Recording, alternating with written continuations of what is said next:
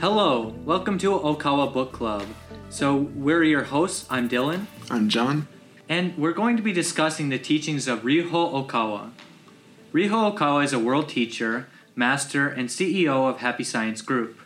Alright, so today we have a book, The Royal Road of Life, Beginning Your Path of Inner Peace, Virtue, and a Life of Purpose by Ryuho Okawa. And this is a very philosophical and deep book. But before we go into it, I'll ask my partner, John, to read the preface of the book. The Royal Road of Life is your path to true success. In this book, I explain the secrets for maturing into a leader by starting with controlling your mind. Everyone acknowledges that the mind exists, but there are great differences to the depths we understand it. Some of you picture the mind as your emotions, while others imagine it simply as brain functions. The depth of your understanding of the word mind is what I believe determines the capacity of your life. If you have looked into your mind deeply and grasped its true nature, you will see that these pages contain concrete truths, not just abstract ideas. To find success in the true meaning, you have to seek it while correcting and elevating your mind. The Royal Road of Life is your path to a true happiness that continues from this world to the other world. Thank you so much. Wow. Yeah, so it's a teaching of the mind. It's also a teaching of life in general and how to live with an elevated life, a more masterful life. And it sometimes takes an Eastern perspective, and some people might think that's abstract. But I want to say that actually, this is something universal. This is something that applies to all countries, all religious people, all people who are going through life, because no matter what kind of life we live, if we can live with this kind of inner virtue that this book teaches, and wisdom and trustworthiness, and then like the courage to break through our obstacles, we are going to be so much happier at the end of our life. And then we're going to know that we're going to go to a great place in the other world when it comes time to pass away. So, in Happy Science, we teach a happiness that runs through this world and the next. And it doesn't mean like, let's, just get as much money as possible and do whatever we want to fulfill our desires. That would lead to unhappiness in the next world. This book teaches success that leads to happiness in this world and happiness in the afterlife. So it's really something profound in that sense. I was going to ask you, John, is there anything in this book that stood out to you or that you want to recommend to the listeners? Well, I feel like my generic answer to that question is there's a lot of things that stood out, and there have been. As an overall, one thing I really loved about this book is that whether you are in a position of leadership or whether you would like to be in a position of leadership, or even if you're not even thinking about that and you just want to improve yourself, it really provides a thorough overview of the skills, both inwards and outwards, that help you to become an ideal leader, or even just someone who can make a positive impact in the world and upon yourself. But there was one particular chapter that really sort of blew my mind when I read it, and it was the 4th chapter, Living in Eternity Now, which deals with perceptions of time. And it was in this chapter that I was introduced to the 80-20 concept of time management, and which I believe we spoke about in a prior podcast. But there was a concept that I really liked, and it was the notion of increasing the density of time. And so instead of just seeing time as sort of a linear, almost one-dimensional thing, the idea that each moment has a volume and a density. So there is a space in time. And the idea is that, we can fill up our time as though it were space and make much more of our time. And when we do that consistently and willfully over time, in the linear sense, then that will build our life into a better future overall. And I mean, you'd really have to read the book to get a grasp of the exact dynamics in this, but it's just remarkable. Yeah, I've never kind of been so blown away when thinking about time as when I read this book. I thought, only 3 people could write about that topic. Master Okawa, or Leonardo da Vinci, or Benjamin Franklin. And it's because they're so talented in so many fields. They're not people who focus on one single aspect, but they're doing so many different types of work that I thought, how is that possible? Now I understand. Okay, it's because they are polishing their mind, controlling their life, and having mastery over all aspects of how they, use their time in their daily life. So they can, focus on, there's one theory that's in here that's like, you're surrounded by four walls. If you want to paint one wall, you're just focusing on one thing in front of you. But you can turn, and there's different sides, and then you can orient your life that there's like a three-dimensional structure within your time, and then accumulate that time and then live a great life because of it. It sounds kind of abstract, but if you practice it, you'll be blown away that it really does work. Yeah. I think another thing that really connects to that is, as I was talking about the mind, so the brain isn't the mind. If the brain was the mind, it would mean that we should just focus on being as smart as possible. But this teaches what's important is, since the mind is something spiritual, we polish it. We get rid of the negative aspects, and we overcome our weak points. And that leads us to the path of human completion, which is mentioned in this book. And when we get to that, there is something profound that happens. So I want to read from here. It says, there are people who insist on the freedom of the roots and seek only for their own water, their own nutrients, forgetting their original mission, forgetting who they originally were. They begin to think of themselves, and they try to hold on to the water and nutrients. What would happen then? They may not come to realization. They may not ever realize. But look up high, where the trunk is. See the tree's branches. See the leaves, how they wilt. See this blossom, how nearly lifeless it is. See that fruit, how near it is to death. See the tree, how it has ceased to grow. See the annual rings that no longer form.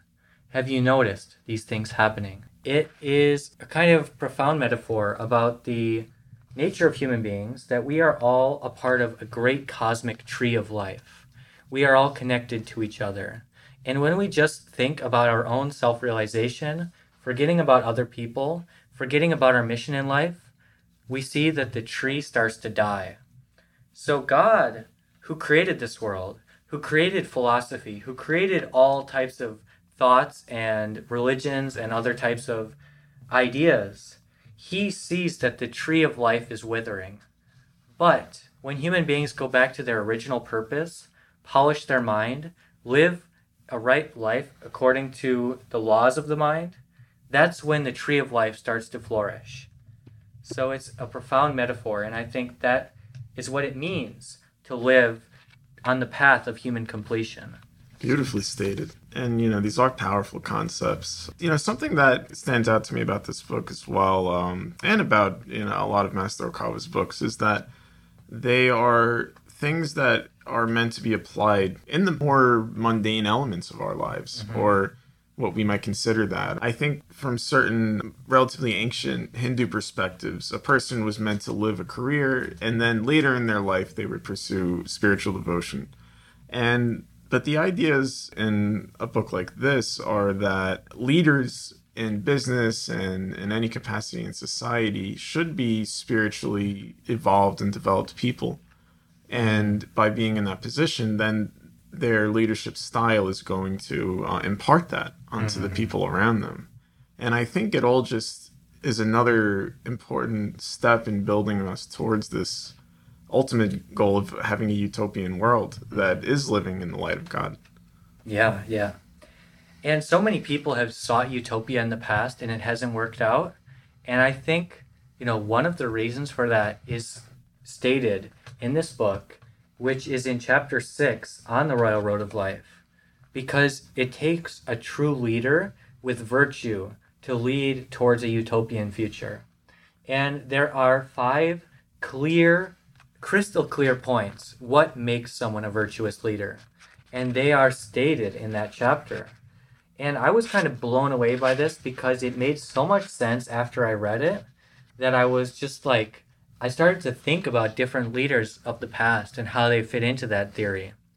So it says, The 5 true conditions of a leader are respect, wisdom, belief, righteousness, and courage. So if we do self-reflection on these 5 different virtues, then we can really polish our life, polish our virtue, and then change our way that we live life to accumulate more virtue. And basically it's saying how those with virtue are the ones who are able to connect to God's vibration, God's light, and then it even says that God wishes for us to become as He is. It says, our individual human souls came into being, as He said, become as I am. So God wants us to polish our virtue to be more like God Himself. And then that is what will lead to prosperous leadership that never fails throughout the ages. That is something so powerful. Yeah. So, we've talked about time and we've talked about virtue and also about the mind. Was there anything else that stuck out to you? I mean, this is a book, I really feel like you have to immerse yourself in it because it goes across so many different points. But one thing that I really appreciated towards the end was just the statement that, to go to the point of utopia again, just that's something that is constructed within the individual mind first and foremost, and then put into the world. And I think that a lot of the time we can look at the world and see a lot of bad things happening and feel helpless about it, and maybe become kind of numb to it or get upset. And I think there's really a message of hope in this, that by changing ourselves inwardly, that will make an impact on the world, whether through our actions and even just through the power of thought. Absolutely. And, I heard recently that there's a lot of people who are starting to think that democracy is no longer the best way forward. People are starting to feel that democracy doesn't work. But I think the answer is in this book. And what it is originally democracy was created in ancient Greece. But it was based on this idea that virtue has to be the backbone of the democracy. Otherwise, it will turn into mobocracy, which is a rule by mobs, by people's desires and people's hatred and vengeance. But basically, if we can return to the origin of putting God's teaching of equality of all souls, plus the idea of virtue, that is going to make the world something so much better than it is right now. It's kind of salvation on a societal scale. And it even talks about Abraham Lincoln, who practiced this concept. And some people might have thought Lincoln didn't understand about the economy, but actually his virtuous actions led to the most prosperous era in the history of the United States. So, these kinds of things really work in practical sense, but also in the spiritual sense. So that's why we do recommend, studying this book super carefully and trying to think about, as you said, the more mundane aspects of life, and then polishing those parts of our lives. Absolutely. Yeah. All right. So to end this book, I'd just like to read part of the afterword. So it's a very powerful thing, but it says, a new religion must fight against prejudice, misunderstanding, malice, and even the devils themselves to take root in this world. Such toil is necessary to bring about the age of daybreak for humankind. This book of truths is my gift to the youth of future generations. So I highly recommend this book to yourself, to anyone around you as a gift. This book would be fantastic. You can get it online at Amazon.com. You can also find it in our branch temples, or you can find it at okawabooks.com to learn more about the concept. It also sells in bookstores such as Barnes & Noble. It was great talking to you again, John. Likewise, Dylan. In these trying times, stay happy, healthy, and positive.